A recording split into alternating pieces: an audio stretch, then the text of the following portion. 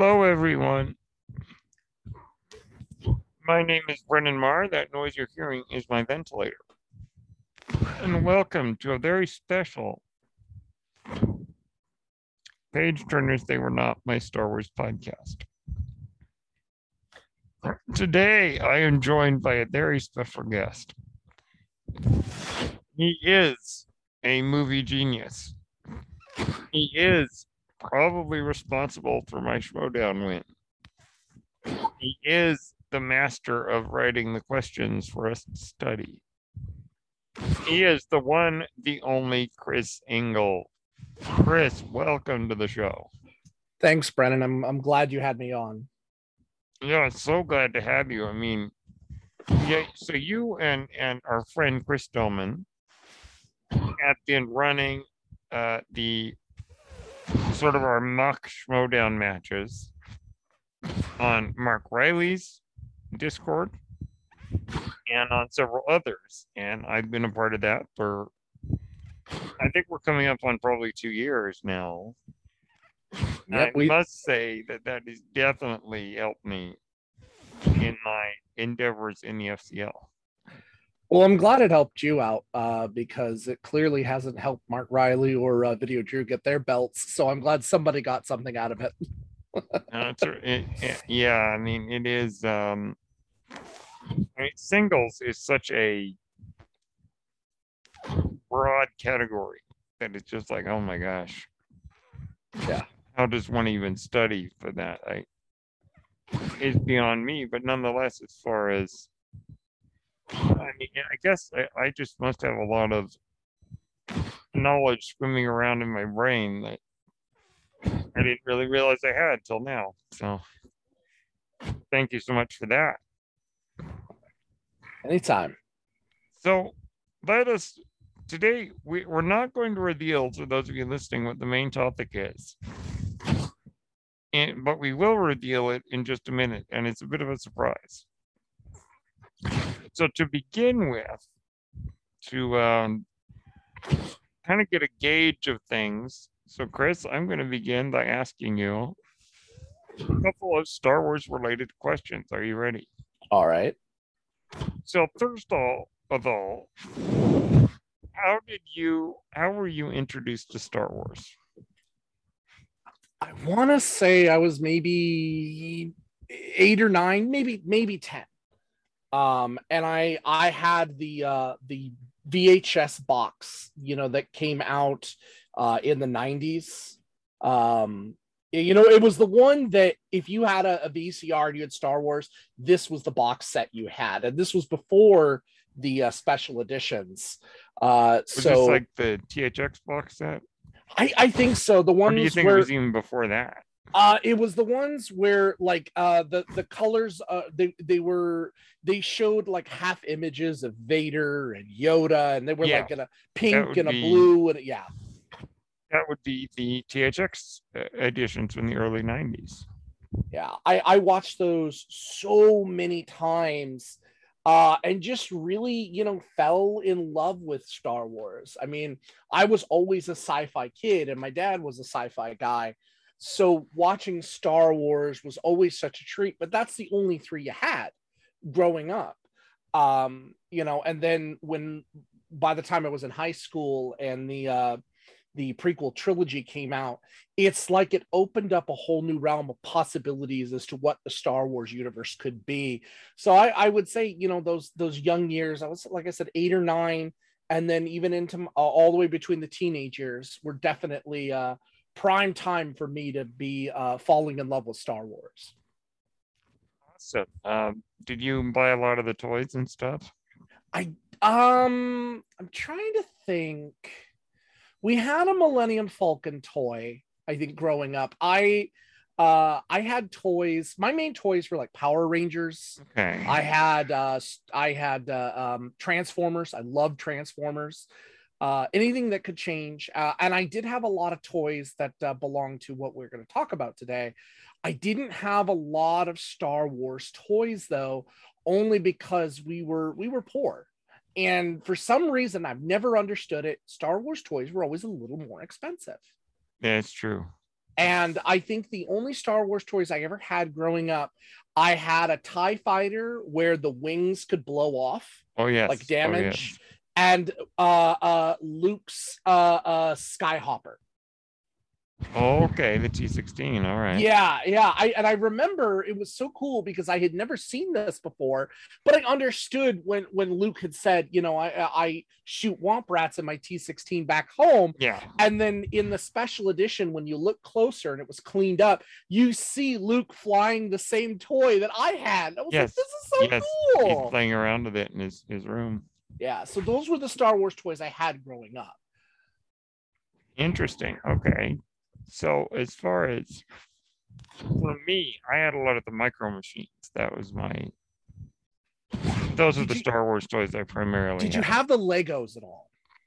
Well, there weren't any Star Wars Legos at the time, I remember one Christmas. but I did have lots of Legos. Yeah, I do remember one Christmas, my parents asked, what do you want for Christmas? And I said, I want Star Wars Legos. Now, mind you, I was a teenager by this point, but now thinking back to it, that's not an unreasonable request. Seeing some of the video, I've seen Ken Knapsack sit and build Star Wars Legos. Yes, so. yes.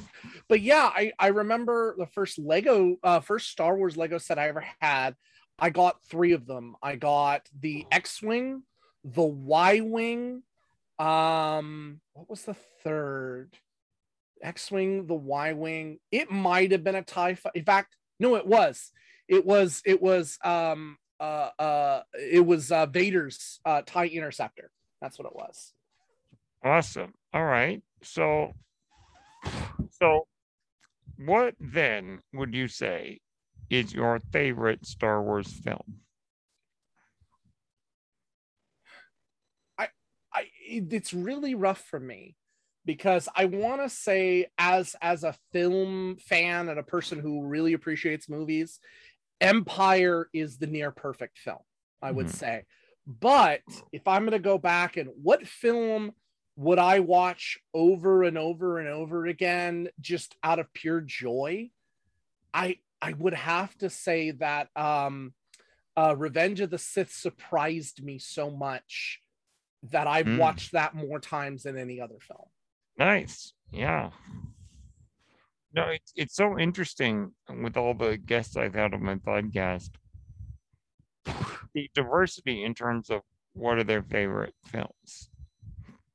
And that's really cool. Revenge of the Sith, which is a movie I think I appreciate more and more each time I watch it. Yeah, it has its flaws. It has its flaws, but it's very Shakespearean in its tragedy. It's very much like a Henry, King Henry play, where it has these moments to it that are very strong and have great characters. Some of the dialogue needs some help. I think we all can accept that. Yeah. But the action scenes and this descent into madness really comes home in that. And I gotta say, as an actor, because I also act, the looks that Hayden Christensen gives in that film are bone chilling. They're so good. Yes, I agree. So then that brings us to the third question. Who is your favorite Star Wars character? Can't I love them all like a parent should?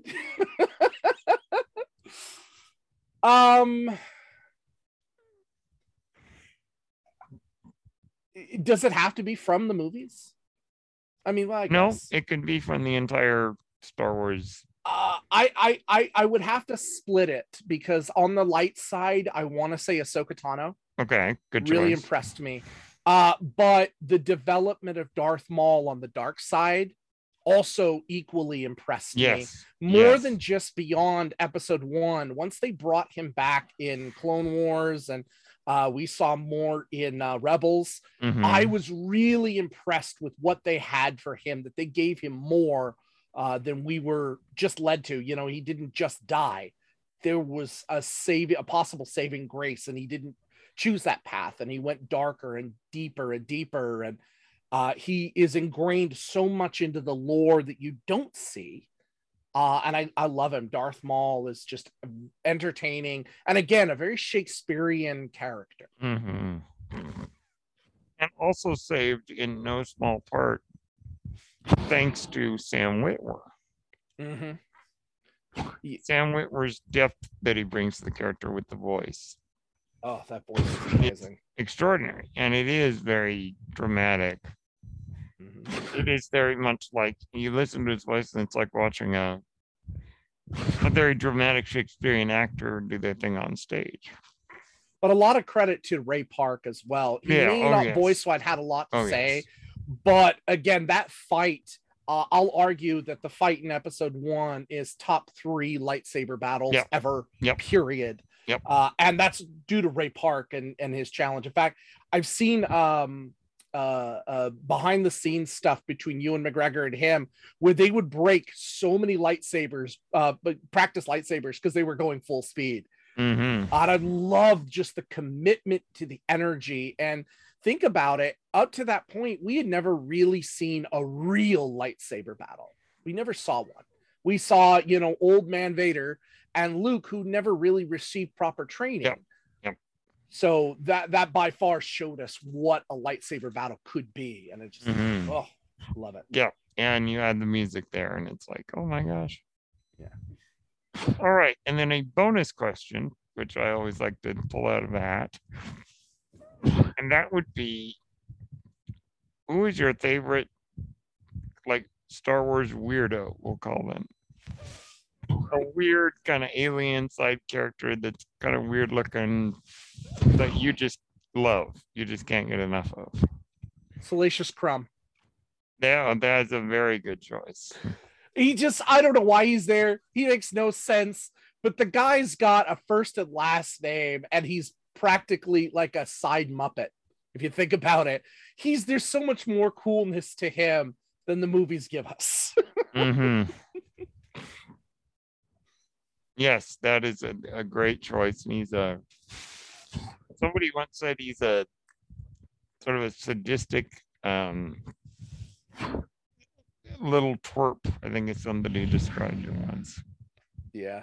I would have loved to have seen like a side story where Salacious Crumb survived the blowing up of Jabba's yacht, and then Boba Fett climbs out, and just the two of them are traveling the desert together. Yeah. I would love to watch that.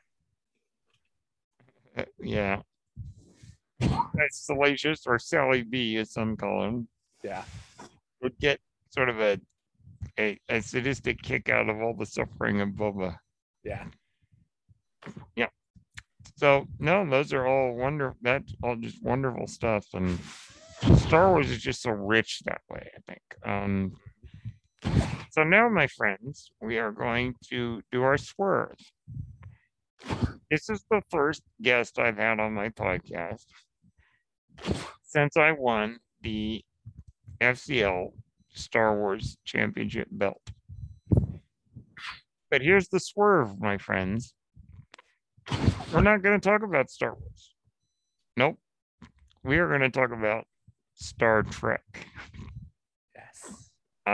Now, some of you may think it's blasphemy, but you'd be surprised at how closely connected these two are. And just as we begin our discussion, may I remind you, according to the book, How Star Wars Conquered the Universe by Chris Taylor, George Lucas sent the producer of A New Hope, or Star Wars as it was called at the time, Gary Kurtz, to go to a Star Trek convention. This was before the movie was released, to begin to drum up some excitement for this new film that at that point hadn't come out yet.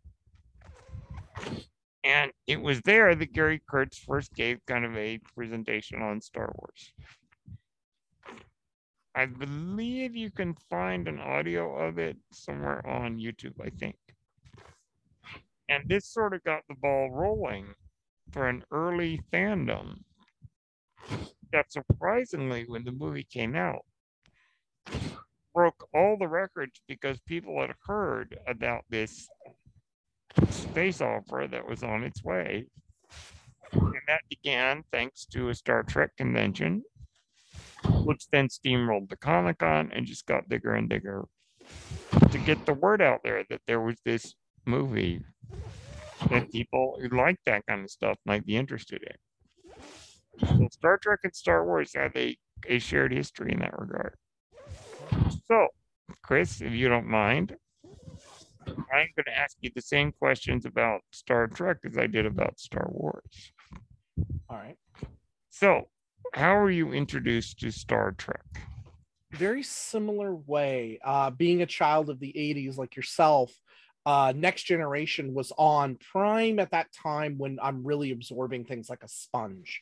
Mhm. And I want to say about fifth season or so is when I really actively remember watching Star Trek The Next Generation with my dad. And just really religiously kind of keeping up with it from that point on. And then, of course, by that point, it was already in first run syndication, but it started being syndicated for its reruns. And that's when I started getting caught up with the earlier seasons, and we're getting to know Wesley Crusher and Tasha Yar and a lot of those early characters that by later seasons you miss. And I really just I don't know, it was again space, as a kid that was always a sell for me, anything in space. But my Mhm. dad and I would talk about these kinds of things, and I still remember one morning my father waking me up at like 4:45 a.m. and he's like, son, you need to get up, why, come out here in the living room. And he turns on the living room TV, and it's the original series on at like 5 o'clock in the morning. And it was Trouble with Tribbles. And I remember that and just really kind of it clicking at that point how Star Trek can be. It doesn't have to be always the brooding seriousness of like a Star Wars film. Star Wars can be very serious, very, very strict. Star Trek could be light and funny. And you start to see that. And then the next week, my dad wakes me up again, and we watched the pilot for The Cage, which was rarely put on TV. Mm-hmm. So like we really got interested, and we would share this bonding experience. And then 1995, I believe it was, when Voyager came out. I think it was 95. We would watch that religiously every week. My dad didn't let me watch DS9. I still don't know why to this day, because hot take, it's the best Star Trek series ever done. But No, you're not going to find any disagreement. But we would watch Voyager from season 1, episode 1, all the way to the end. And that began a trend for me in Star Trek and really getting into it. And now as an adult, that Star Trek is available everywhere. You can find it on Amazon, Netflix, Paramount Plus. You can find it everywhere. And just almost for everything from original series up through Enterprise, you can catch up on entirely. It's so great to be a Star Trek fan now, because it's just like when I was a kid. And now that I have kids, I can share with them the great episodes that I remember when I was my kids' age. Mm-hmm. No, so you and I are about the same age, I think. Right. Yep. So for me, it was a similar thing where I really vividly begin to remember Star Trek as my mom was kind of addicted to watching Star Trek The Next Generation. And this would have been in the last probably 3 seasons. I very distinctly remember the episode Face of the Enemy. Yeah. I remember that, watching that with mom. And so she was really big into it in its last couple seasons. And I watched that. And then I had a friend, he and I are still good friends, my good friend Scott, who was a huge Star Trek nerd. Mm-hmm. And he showed me episodes of the original series. And he had taped episodes of the various ones that I think I missed, particularly original series, particularly, and some of the next gen. And I remember DS9 was on about the same time, and I was intrigued by that. But that was really my beginning. Was the same as you, was the Next Generation. Really quick funny story. I think you'll appreciate this. I remember the series finale for Next Generation, All Good Things. Mm-hmm. My parent or my mother and my grandfather planned for us to take a cross country trip to Indiana, and we were going to drive. The night that it was supposed to premiere, we left that day, and the radio was kept broadcasting, the season or series finale, Star Trek: The Next Generation. And I was crying because I couldn't watch the series finale of Next Generation. And I remember getting home and asking my dad, "Did you record it?" "Oh, sorry, son. I forgot to record it." "No!" And I went over to my grandma's house at the end of the summer, and my grandma said she had it taped, and we watched it for like 20 minutes, and then my mom came to pick me up, and I'm like, "No, I need to see what happens to Captain Picard." I didn't see completely the finale for maybe like 2 years after Yeah, that. yeah. Now I remember seeing the last episode. Yeah. But I hadn't seen the first episode of Next Gen. Yeah. So I didn't really understand the context of what Q was doing dressed up as a judge and things like that. Yeah. Yeah. Only later, I think when it was on Netflix, did I really get the full picture. Mm-hmm. Okay, so you were introduced by Next Gen. And I think you've already said what your favorite Star Trek series is. Oh, yeah. This then begs the question, what is your favorite Star Trek movie? I go against the grain on this because I argue with Doman on this all the time. I think we've all kind of agreed that there's a trio of great Star Trek films. It's 2, 6, and First Contact. Usually go to. I always argue that I think Star Trek 6 is the far superior film that gives you everything you want a Star Trek film, and yet has such great relevance to the world around you. Khan is fan service, and fan service can be good. It can be fun. But Khan, to me, while a good film, is just that. It doesn't really add much else for me. And First Contact, I adore First Contact. I do. I love First Contact. But to me, that's not socially relevant. It's good. It's fun.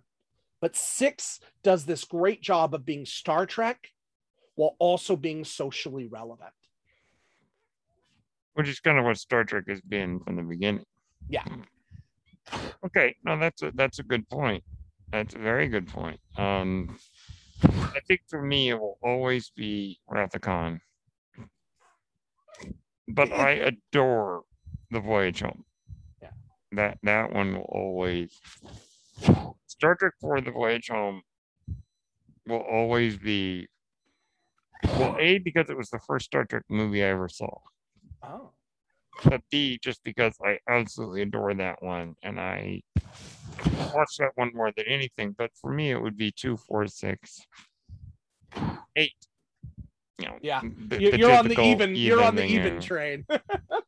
Yeah. Although I have to give love to JJ's 2009 Star Trek. Yes. Oh, that does such a good job of not alienating people coming to watch it who aren't Star Trek fans, and yet giving Star Trek fans everything they could possibly want in a film. Mm-hmm.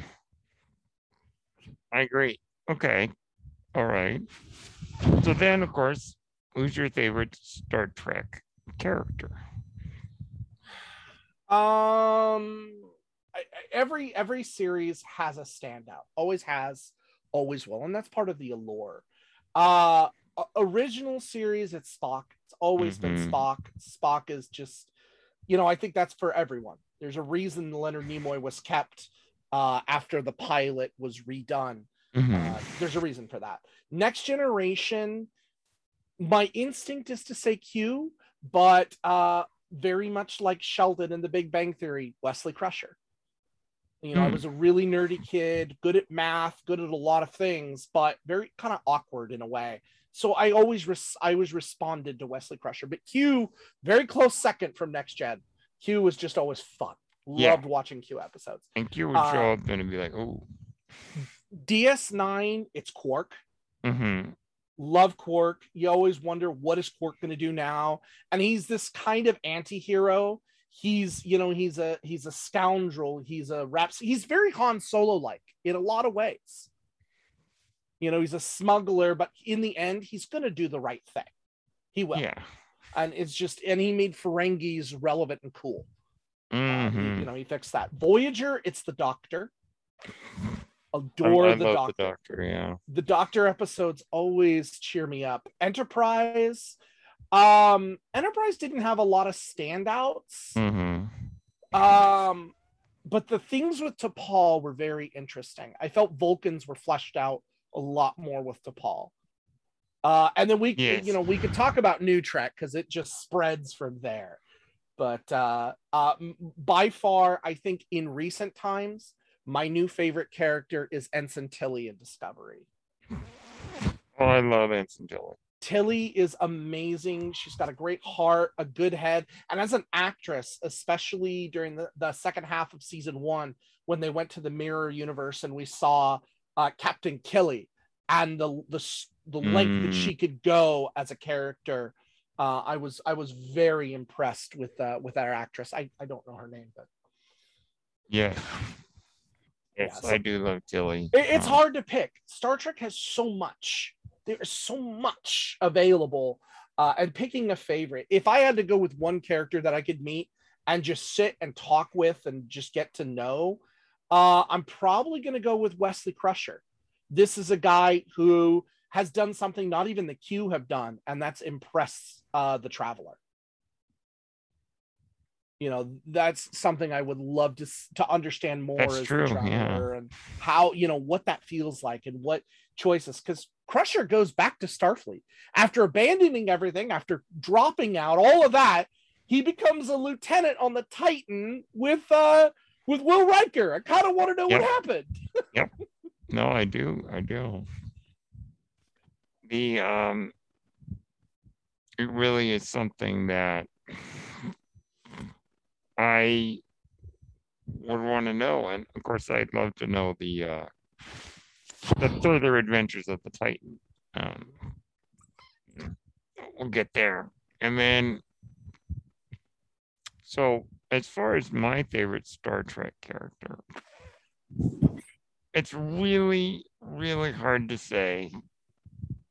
And I'm not sure why I'm drawing a blank on some of the characters on Discovery, their names. Mm-hmm. Doug Jones's character. Saru. I love Saru. He's a character that I just, you know, as soon as I met him, I'm like, I like this guy. But as far as characters, I think that it's hard to say like a character overall. It's probably someone like Data or Worf. Mm-hmm. But a character recently that I really love is Anson Mount as Captain Pike. Yes. Yeah, he was, I think, just a character that just I absolutely love. Mm-hmm. And so excited to just to have more of him. Mm-hmm. You know, that's something that I think is really exciting. Yeah. To get more of them and excited about that. So that brings us kind of to our main topic. Mm-hmm. And that is new Star Trek. Yep. So Star Trek and Star Wars are in a similar boat right now. And that is there is an absence of movies. In fact, I think both have movies that are coming, but are kind of in development hell, it seems. Mm-hmm. And right now, streaming and the small screen is where it's at. Yep. So, I'd like to get your thoughts on the state things are in right now. It's really interesting that both of them are in kind of the same kind of flux right now. And that the fan response overall about new Trek as well as the new era of Star Wars is kind of similar. Where with Star Wars, you had a lot of people that were resistant to the Disney trilogy, and there are some who argue that they're really great, it's back to form, but you will definitely hear many who argue that no, they're not great, they're not good, they're not original. I'm in the middle. I have some love for some parts I don't. I'll be fair about it. Mhm. But Star Trek is really hitting that stride right now as well, because when you think about it, Star Wars really has lived in the movie realm for many, many, many, many, many, many years. That's where it sits. It has its TV show moments, its TV moments, but for the most part, it's been a film franchise. Star Trek, on the other hand, despite having more films than Star Wars, has lived primarily in the TV universe. It really has. Hmm. And so those who watch the new Trek now, many people are saying, this is not my Trek. This is not what, when in Star Trek Picard, when the Admiral, or no, it wasn't it was one of the admirals. Picard is talking to the Admiral, trying to get help, and she's like, you got a fucking hubris. Sorry for the swearing. But that's what she says. That's her exact quote. That is. Yeah, that is. Quote. And she, people were like, wait a second, there's no swearing in Star Trek. What are you doing? This isn't Star Trek. And people throw nuts. Little do they remember that not but a season ago in Star Trek Discovery, Ensign Tilly actually let go the first F-bomb in Star Trek history. And it surprised me. But, Alex Kurtzman came out, and even Patrick Stewart came out and said, listen, the only reason you never heard swearing in Star Trek is because we were on television. We can't swear.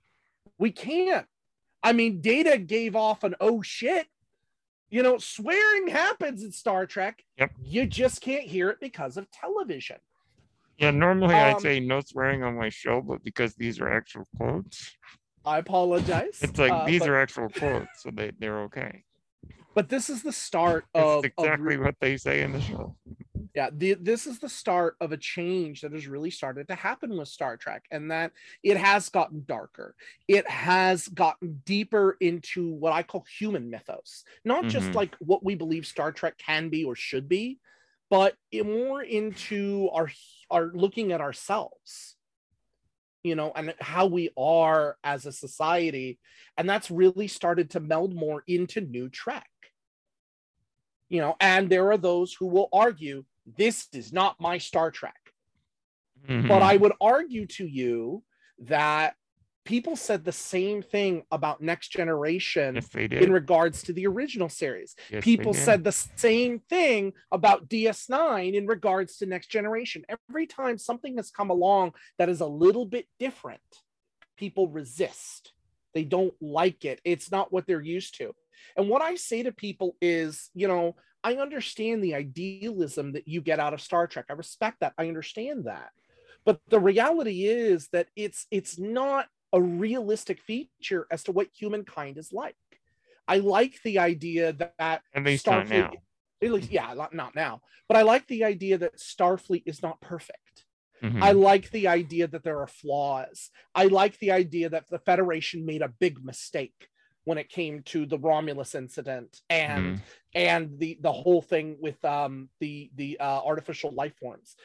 I really like that we're dealing with stuff that, again, becomes culturally relevant. You got it. So good. It is. Really. And I will give this about Star Trek. Star Trek has synonymously always had a problem in their first season or two in gaining ground. Really, the Yeah, first two season one seasons. of Discovery was kind of Yeah, now season 2 picked up yes. really, Oh really yes, with well. Captain Pike. 3 was and pretty good. 3 was pretty good. I enjoyed Yep, 3. I'm yep. very excited that I believe it's this month. Yep. Later this month, 4 comes out.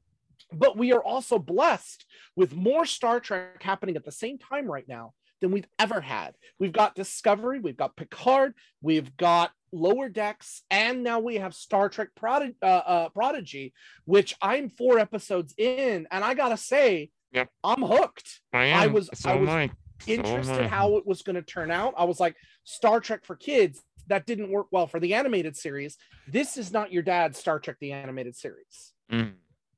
You know, and again, it makes it culturally relevant while giving it a new feature. And I absolutely love that we are in now with new Trek, what I think I would argue is becoming the golden age of Trek for fans. We have so much material to work with. That's absolutely correct. And I think that, like where Star Wars is right now, mm-hmm. there are so many entry points into it. Mm-hmm. You can introduce your kids to some of the real, like, younger stuff. Mm-hmm.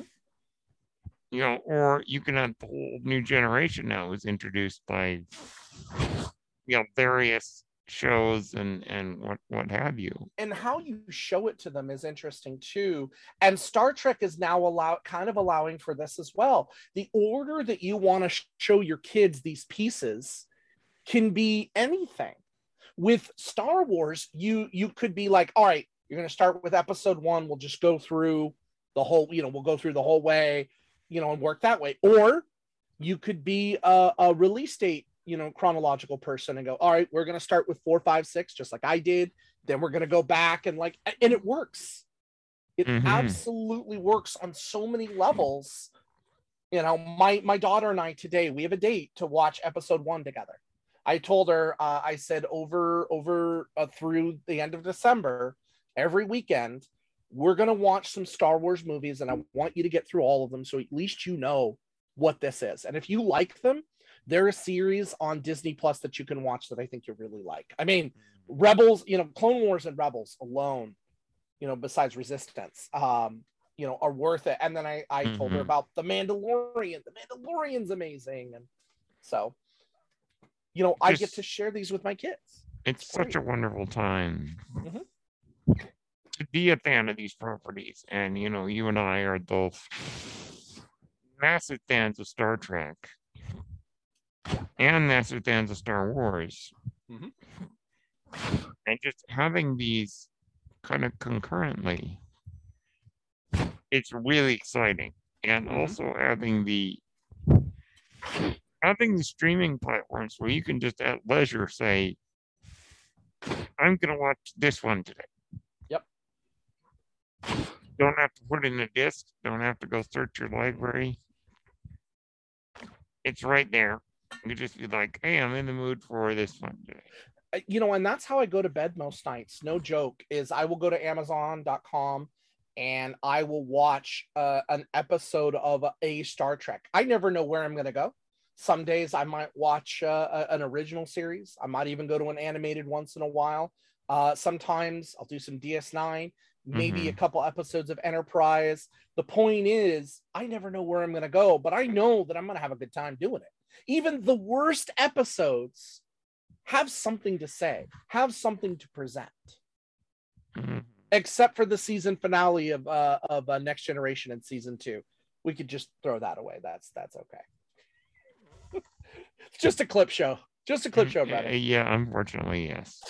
I don't know what they were thinking there, but writer's strike. That's what they were thinking. So it goes. But we live in such a wonderful time right now, especially with the new shows. They're cinematic almost. Yeah. Very much so. And they've grown up. They absolutely have grown up. This is not, again, and also not being on broadcast television has its advantages because you can push your envelopes a little bit further. You can use some swear words sometimes. That's fine. Yeah. You can do content. I mean, let me say that in Picard, the death of Icheb got me. Like seriously, right Yeah, to that the was- core.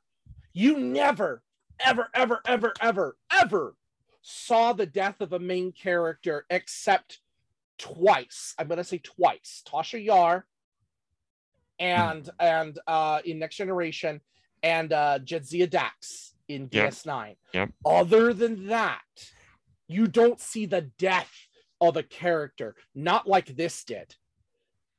This was like gritty. It was real. And for me, I love Icheb. Icheb Yes. was a nice addition to Voyager. And I really was looking forward to seeing what else he could do.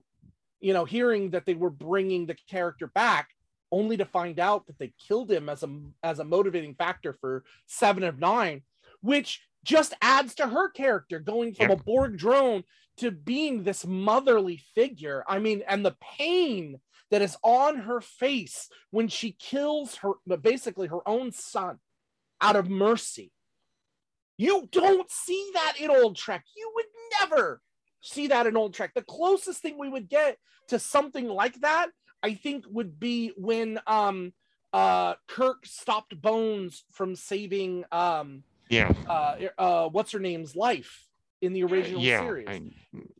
We'd never seen anything like that otherwise, because that's not the way you present things on television in an hour. You don't do that.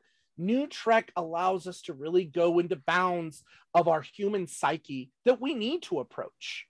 We need to. Sometimes there are dark and terrible things that we do that linger with us, that stick with us. Mm-hmm.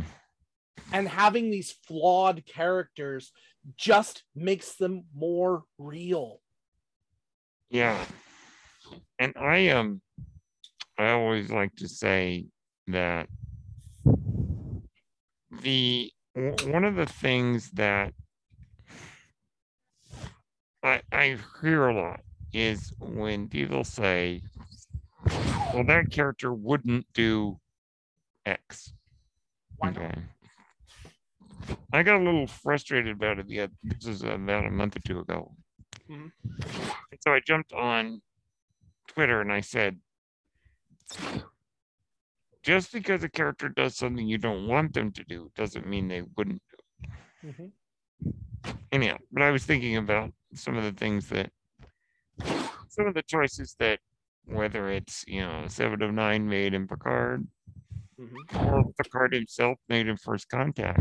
Michael Burnham in the opening of Discovery. Yep, Michael Burnham. I mean, the thing is, people will make bad decisions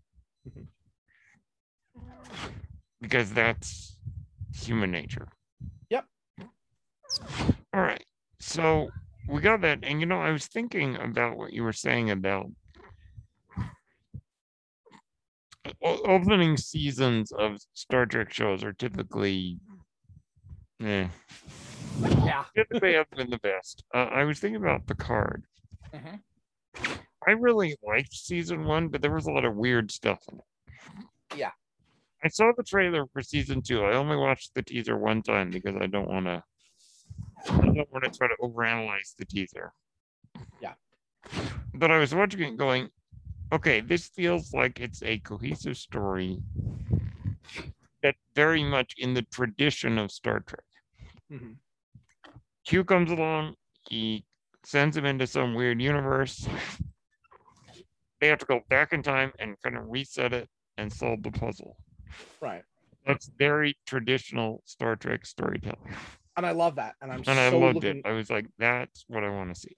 I'm looking forward to that for that. And the thing is too, John Delancey is a gift to the Star Trek universe. I highly recommend, it is not canon, but if you can ever find it, or I recommend it to your listeners, there are 2 audio books that were done of Spock versus Q. Yes, I have listened to one of those. They are amazing. And the first one was done at a convention, but it's a full performance. And it's the character of Q verbally jousting for about an hour and a half with Spock. And then they did it again another time and it's so good. Like, I wish these characters had met. This is amazing. This is awesome. You know, John Delancey has carried himself through. Let me think. Delancey is in Next Gen, DS9, Voyager, and now Picard. Yep. Yeah, he's been in just about as many series as Jeffrey Combs has, it seems. I love Jeffrey Combs. Oh, Jeffrey Combs is a whole nother thing. If you're a fan of Star Trek, you've seen Jeffrey Combs at some point. He's in like everything. He is. He's played a Ferengi. I believe he's played a Klingon. He's played a human. He's Andorian. Yeah, all that. Yeah, the Shran. I love him as Shran in Enterprise. Such an abrasive, nasty fellow. And now he's an AI computer in Lower Decks. Oh my goodness. Oh, that's right. You know what I forgot? John Delancey was also in an episode of Lower Decks. I forgot about that first season. Yeah, I mean, I got to get on the Lower Decks train. There's another interesting zeitgeist. When I heard that they were going to do a Star Trek animated comedy, and my brain was like, wait, whoa, hold the horses here. Because I love my Trouble with Tribbles, don't get me wrong. I love the lightness that balances out all of the dramatics that happen over time. But Lower Decks is basically Rick and Morty for Star Trek, but it works. And in fact, I think it's the same animation team that does it as well. But it really works. That would make sense. Yeah. This show is so different than any other Star Trek. It's not serious in any way, and yet it takes itself seriously while still being hilarious and funny. Mm-hmm. And yet it's still canon. It's Star Trek canon. We don't 100% know exactly where it takes place, somewhere between the events of Nemesis and Picard. We know that because Riker is still captain of the Titan. So we know it's somewhere in that. That's true, yeah. Yeah, but the point is that we get these great characters and all of these references to Star Trek past that is just so good. And I encourage anybody that is not sure about New Trek to give the first season of Lower Decks a chance, because it's really going to give you that nostalgia feeling. And you may not understand it as nostalgia, but you're going to see all these references to original Trek and yet how it connects together. And yet it's new, it's relevant, it's funny. It's basically doing, in my opinion, what J.J. Abrams did, which is bringing in a new audience and letting you enjoy a piece of art, a piece of television, but still being loyal to the fan base and not ruffling any feathers. Absolutely. You know, I am just so impressed at the variety that Star Trek is able to give us. Yep. You know, Lower Decks is definitely sort of for your Rick and Morty crowd. Prodigy is for kids. Yes. You know, the shows are more for us older, slightly grumpy fans. You know, and people like you are going to get even more next year when Brave New Worlds comes. Yes. Oh, I'm so excited about that. You know, and again, you mentioned Anson Mount, where they're giving them an entire series, and yet they're bringing it. And this is the other thing. They're bringing it back to that classic Trek, because they're going back to the time before Kirk. This is when Pike has the legendary 5-year mission of Captain Christopher Pike. Right. And yet we're going to get Rebecca Ramon as number one, who they gave her a name. Yeah. They actually gave her a name. Una. We get Cadet Uhura. Yes. Uhura. Oh, yes. That's cool. We get a descendant of Khan. No. Is it Khan or is it well, it's Noonien. It's Noonien Singh. It's Noonien Singh. That's right. Yeah, which obviously we kind of get the idea of what granddaughter that's be all about. Yeah, the great granddaughter to or whatever she is. That whole thing. Yeah, something like that. But if you've ever seen The Cage, which was the original pilot, oh yes, then all those characters are back and new ones as well. And it's just looks so good. And they're going to go with the episodic format of old. So that way it's not waste or spending its time connecting every episode to every episode. Oh. It's just Star Trek being Star Trek. You forgot another one. Nurse Christine Chapel. Oh, Chapel! How did I forget Chapel? Yeah, Chapel's coming back too. I love that. That's exciting. And also Dr. Mabenga. Yes, that's the one I appeared in forget. 2 episodes of the original series. Spock, we get the same Spock who had appeared. Spock, Ethan Peck. Which we met in season 2 of Discovery. And then Rebecca Romaine is Una Chin Riley is her name. Yes. So like you're at a point where if you're complaining about the new stuff, okay, I understand it's different. It's not to your taste. Fine. I ask you still to accept it. Just like with Star Wars, you still went and saw episodes 7, 8, and 9. You watched them. You've accepted them as what they are. They are what they are. I ask you to do that here because you're going to get Star Trek that's more to what you're used to, more to what you like. But I would bet dollars to donuts that the influence of new Trek is really going to kind of reflect back on this new Trek of old. And I think we're going to start getting a merger to where you're going to see the Federation and the stories that you love and the ideas that you love of this ideal Federation, but you're going to notice humans with flaws. This is the thing in history too. When if you look at what Gene Roddenberry had to say about original series and Next Generation, he believed that the crew members should not have internal conflict. He believed that we were beyond that. We were never going to fight anymore because we were just going to get along with everybody. And you can see that for the most part in the original series and in the first couple of seasons of Next Generation. They don't really fight each other too much. They don't fight against each other. But once he left the show due to starting to failing health. He didn't truly leave. Was an executive producer, but his health was dwindling. It started to change. Things started, and we get one of the greatest cliffhangers in Star Trek history with Best of Both Worlds, where literally you are fighting against each other. Oh, yes. And forget Picard against the Enterprise or Lucatus against the Enterprise. What about Commander Shelby and Riker? The tension in that episode. It shows change. I think you're going to get more of that style while still have that hopefulness that you want in your classic Trek. And I think you're going to get that. And you're going to come to find that the Treks that we have now that people are complaining about, the Discovery, the Picard, that they're more in line with what you loved.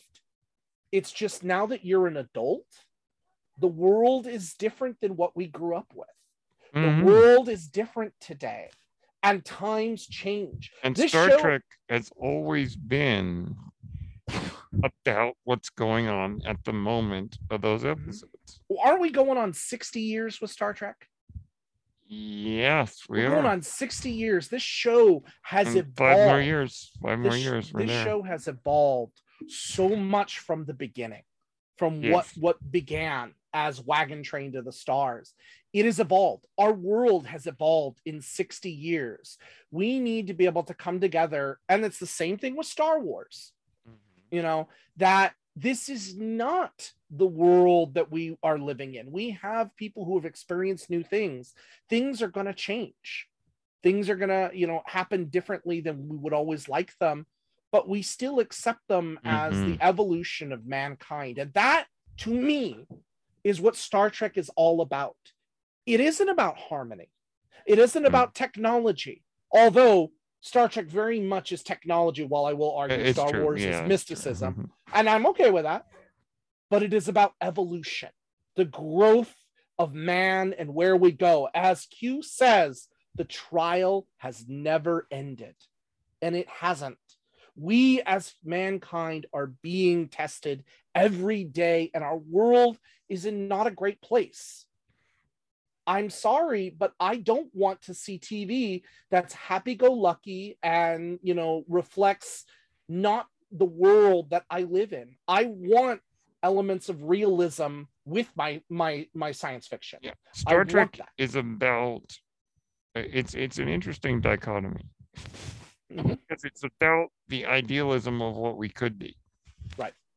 At the same time, it also comments on what we are. Yes. And Star Trek has done that better than anyone. Yes. Any series. It is so good. I mean, Balance of Terror. One of my top 5 favorite original series episodes, Balance of Terror, dealt with the Cold War. Like really, it dealt with submarine warfare and was kind of a take on. I can't remember what the movie was. There was a movie. The Enemy Below. Oh, thank you. Yeah, so you're better with that than I am. Enemy Below, and it was so good because you were dealing with people, they didn't see each other, they didn't know each other, won't know what's going on, and yet they were having to fight each other. And you saw the loss of somebody on screen at that point too. Wasn't a main character, but we started everything out with a wedding, and then the groom was killed. The groom was killed during this battle. Oh yes. Like, whoa. Pretty but that very was hard hitting stuff. It's like, but that was real. Word. That was what was going on. The episode with Frank Gorshin, with the black and white and white and black faces. Let that be your last battlefield. Thank you. Again, I'm not great with names, but you've got it. I believe that's the one. Yeah, this whole idea that what side of the face are you on is almost irrelevant. Yeah, it's like we hate each other because you're slightly different than me.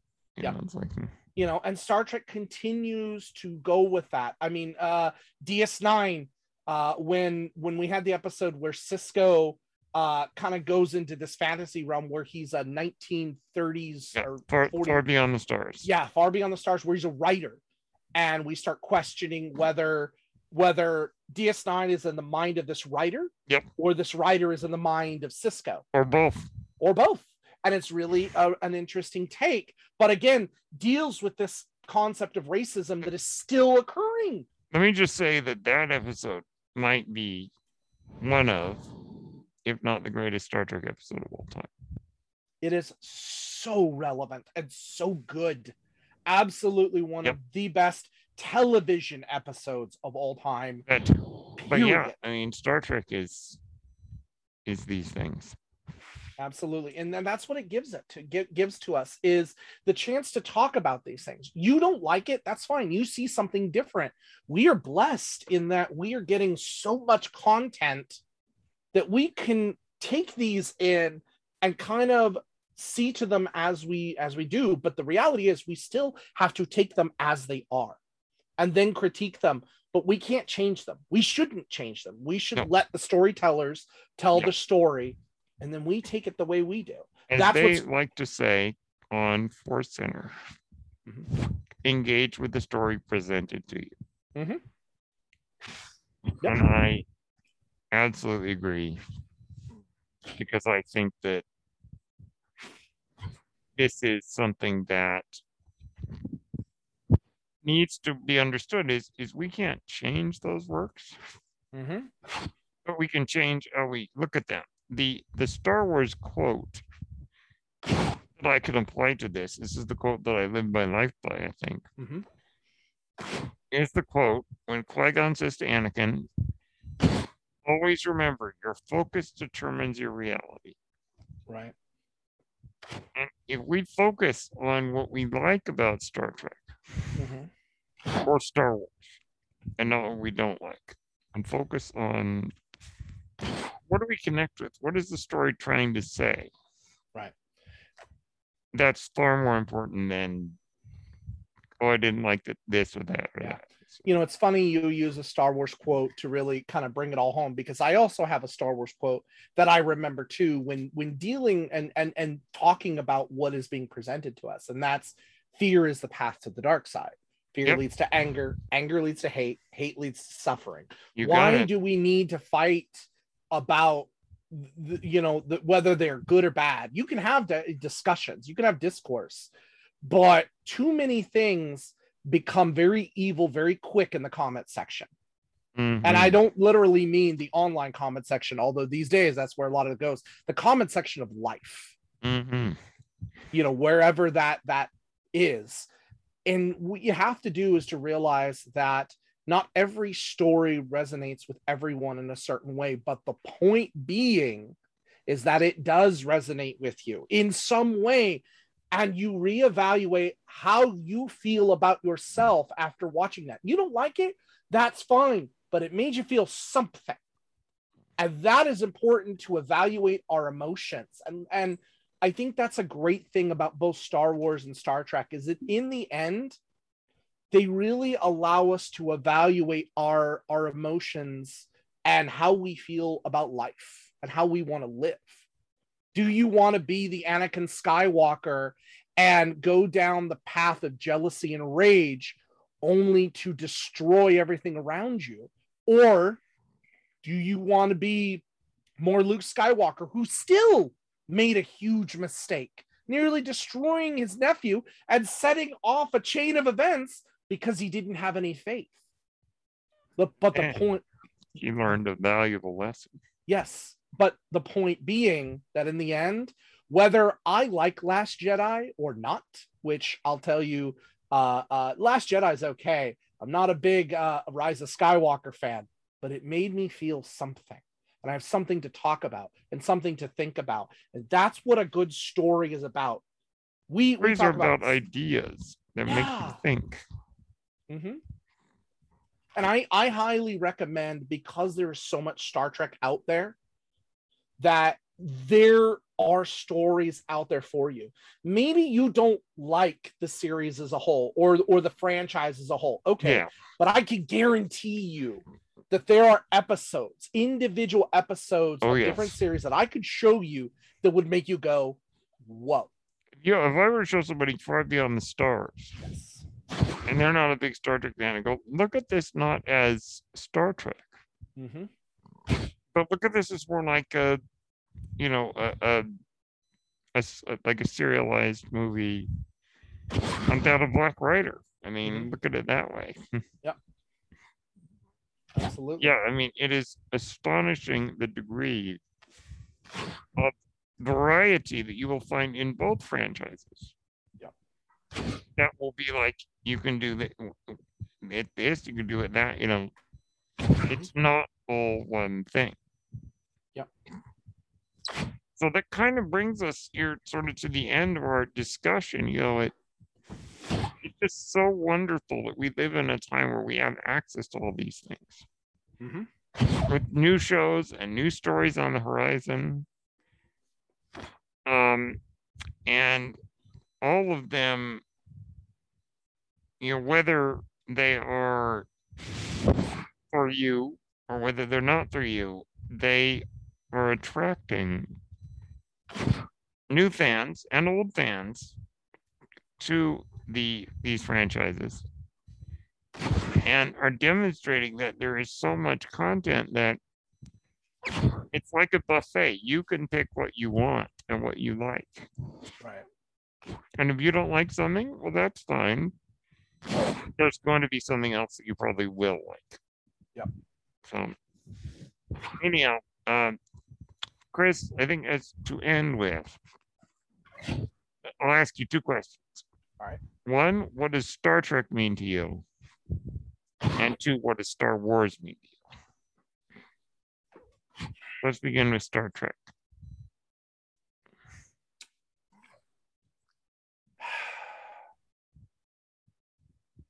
Wow, wow. That kind of a question is real deep. Like, I never really thought of that, what it means to me. Why do you connect with it? That's really while I agree that Star Trek is kind of the hopefulness of where we can be, I also believe that Star Trek is who we are at the same time, deep down inside, both the good and the bad. But at the same time, I feel Star Wars is kind of that same thing, because you have this discussion of the dark side versus the light side. And I really love how Yoda, or when Luke asks, is the dark side stronger? No, just more seductive, more, more manipulative. That's not a full quote, but Yeah. and that's right. The idea of doing the wrong thing is seductive. You could do the wrong thing for the right reasons, or you do the right thing for the wrong reasons. And Star Wars really kind of deals with this absolutism that exists. Mm-hmm. But I really think when you have a character like Ahsoka Tano, when she was introduced, Mm-hmm. really is this pivotal example of how you don't, just because you do something wrong doesn't mean you're evil. Just because you do something good doesn't mean you're inherently good. What it means is that we have the capability to make choices. And that's what both mean to me. Mm-hmm. In the end, is choice.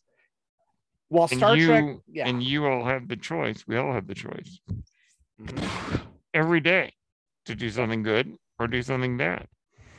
Yeah. I absolutely love the character of Anakin Skywalker. And at times, I feel like Anakin Skywalker. Oh, yes. This is a guy who didn't believe that he was doing anything wrong. He believed he was doing right. Yep. He was doing for the right reasons. He was manipulated. He was twisted, but he believed in it. And in the end, he corrected himself and redeemed himself to the point that he was able to ascend to truly be one with the Force. Yep. Yep. So that's the kind of character that I love seeing, where Anakin Skywalker is that epitome, while Ahsoka lives and lives with that choice and being a gray Jedi, kind of showing that right in the middle behavior, that I'm not a true Jedi, but I'm not a Sith. I like that. Mm-hmm. And Anakin Skywalker is that we can make mistakes, but we can improve. I think that's what Star Trek, or what Star Wars does, is it shows you have a choice, but it also shows you can redeem yourself. While Star Trek very much kind of gives us that plethora of what we can do when we grow, what we could do when you make the right choices. And it doesn't necessarily mean good side, bad side, because even when you continue to make the right choices through life, you can still make a mistake, a la the Federation and the Romulus incident. Mm-hmm. You can make a mistake. I think the Federation is a great idea. I think the Federation is a wonderful idea. I would love to see a future where our Earth comes together and we are united with others. I'd love to see that. But even after that happened, they still showed that they are only, quote, quote, human. They're not all human, but they made a mistake. Yep. And that's what that is. It comes down to choice and where you bounce back from that. Do you let that consume you, or do you redeem yourself? Do you correct the issue, or do you not accept your flaws and try to hide it? It's humanity in a bubble. Star Wars and Star Trek is humanity. Well, I'll tell you what, Chris, I could not have put it any better myself.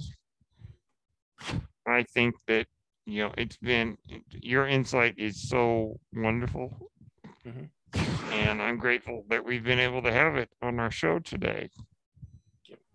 So anyhow, everyone, Chris and I are huge fans, and we both find the hope and the lessons that are contained in Star Wars and Star Trek. And we hope that those of you who may not be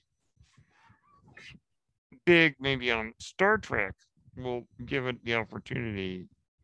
And if it works for you, it works. If not, it doesn't. But I don't think the franchises are that dissimilar in terms of their morals at the end of the day.